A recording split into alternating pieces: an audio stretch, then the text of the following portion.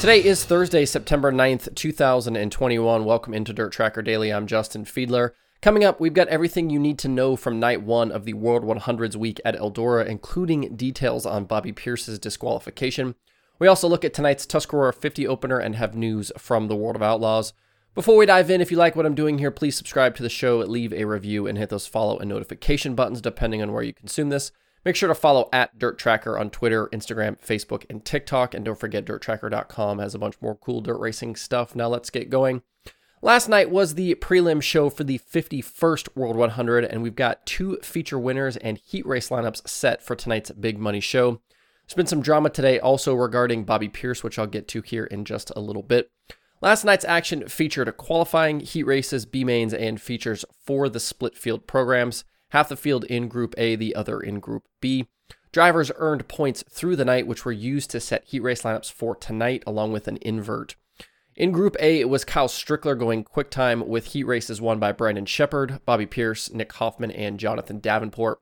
In the first feature, Johnny Scott battled in the opening laps with pole sitter Nick Hoffman, but pretty quickly drove out to a big lead, and he bagged the win in a non-stop race. Hoffman ended up second, Brandon Sheppard was third, Bobby Pierce fourth, and Jonathan Davenport completed the top five. Brandon Overton finished sixth after starting 12th, and Kyle Larson finished 12th after starting 14th. In Group B, it was young Spencer Hughes who grabbed quick time in qualifying, with Jimmy Owens, Hudson O'Neal, Daryl Lanigan, and Devin Moran winning the four heat races. In the feature, pole sitter Shen Babb held Daryl Lanigan at bay for much of the event, but ninth starting Tim McCready was on the move early and often. He rolled some hot bottom to the lead with 7 laps to go and drove away to the win. Behind T-Mac, Babb finished second, Lanigan third, O'Neal fourth, and Owens fifth. McCready ended up being high point man, so he spun the wheel of misfortune after his win, and it landed on 5. So tonight's heat races will have a 5-car invert. Behind McCready in the points after the prelim night are O'Neal, Pierce, Sheppard, Davenport, Shane Clanton, Chris Ferguson, Owens, Moran, and Johnny Scott. Tonight we'll have 6 heat races to kick off action with Mark Whitener and Greg Satterley on the front row of Heat 1. Michael Chilton and Kyle Bronson out front in Heat 2, Dale McDowell and Ryan Gustin leading Heat 3, Brandon Overton and Scott Bloomquist in Heat 4, Tyler Erb and Ricky Thornton Jr. in Heat 5, and Zach Dome and Kyle Strickler for Heat 6. Heats will be 15 laps with the top 3 transferring on. Kyle Larson actually will start third in heat race number 2 if you're looking for him. One driver we won't see tonight after a strong run last night is Bobby Pierce. Just a little bit before I recorded this episode, it was announced that he has been disqualified from tonight's 51st World 100 after an altercation between one of his crew members and a track worker. Apparently, the incident happened after the program had been completed last night, and Pierce was not involved. Pierce said in a Facebook post that it had to do with the track's four-wheeler rules and that he apologized for the disturbance and to his fans for missing tonight. Pierce will be allowed to compete in Friday and Saturday's racing for the 50th World 100. Pierce was scheduled to start 5th in the third heat race tonight, so I'm assuming they'll just adjust that heat race's lineup and not reshuffle all of them due to the points. I'm not sure I've ever heard of an entire team being disqualified for an event due to the actions of a single crew member, but without really knowing more details, it's hard to really make a judgment here. It's just really unfortunate for Pierce and his team, but it wouldn't be the World 100 if we didn't have a little bit of drama.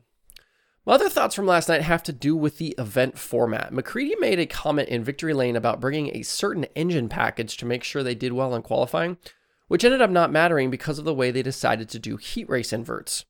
For those of you that are longtime late model fans, drop me a comment, let me know, is it normal for the World 100 format to change from year to year? And looking at the Dream, it seems as though the two events between the Dream and the World have very similar formats, at least for the prelim nights. Has that always been the case? Guess I'm wondering why these two kind of marquee late model events would have similar formats, and I'm wondering why they would change from year to year. I feel like we all know the Chili Bowl format, we all know the the Knoxville Nationals format, the kind of the standard series formats, and I would have assumed the kind of big events like the World and the Dream would have kept the same formats from year to year. This all goes back to my thoughts about dirt racing formats just in general being too complicated. These aren't so bad, but the fact that you can show up and not sure how exactly it's going to go is kind of bad for everyone involved. And when the drivers themselves don't know, that's not a good thing. Looking ahead to tonight, hot laps get underway at 6:30 p.m. Eastern with opening ceremonies at 7. Tonight's winner of the 51st World 100 will take down $54,000. We'll be back tomorrow to break it all down. Elsewhere on this Thursday, the Tuscarora 50 weekend at Port Royal Speedway gets underway. Tonight and tomorrow night are prelim shows with $8,000 and $10,000 going to each respective winner. And Saturday's 50 lapper paying $54,000 to the winner. In 2020, Corey Eliason and Lance Deweese picked up prelim wins, with Deweese also winning the big show on Saturday night. This will be another classic clash of the All-Star Circuit of Champions and the Pennsylvania Posse.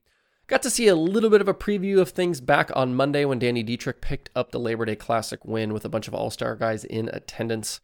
Competition will ramp up significantly starting tonight, though. The All-Stars have already made 2 appearances at the track this season, with Logan Wagner winning back in April and Deweese winning back on May 31st.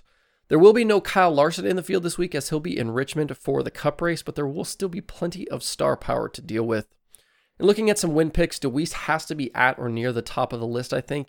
He's not racing tonight, but will be in the field on Friday and Saturday. His resume just absolutely speaks for itself.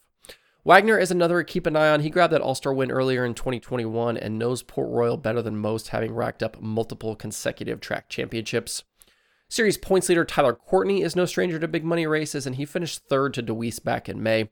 We also know that Anthony Macri can wheel a sprint car with the best of them at Port Royal, as long as he doesn't get caught out by that outside wall. A possible outsider to watch over the next few days is definitely Aaron Reitzel. He was fast on Monday at Port Royal, and he'll be motivated for sure to grab some of that money with his new team. Racing gets going tonight at 7 p.m. Eastern and continues through Saturday night. A little news for you before we close out today. Announced yesterday, the World of Outlaws West Coast Swing will have one less race than originally planned. Placerville Speedway is part of the El Dorado County Fairgrounds, and the entire facility has been taken over by firefighters who are battling the nearby Calder wildfire. Several events at the track have already been canceled, and the Outlaw Show on September 18th is joining that list of races lost.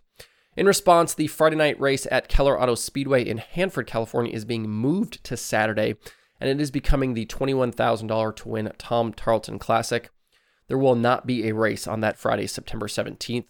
Ticket holders for the Placerville event will be able to use those seats for the rescheduled race in 2022, or they can request a refund at a later date. Tickets for the originally scheduled Friday show at Hanford will be honored for the Saturday race.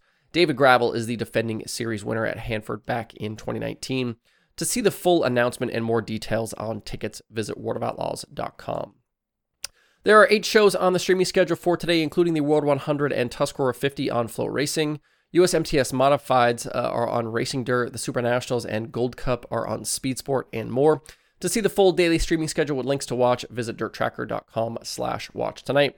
That's it for the show today. Hope you have a good Thursday. If you have thoughts about the topics on today's show, please leave them in the comments below or tweet at me. Thanks everybody for tuning in. We'll see you tomorrow for more Dirt Tracker Daily.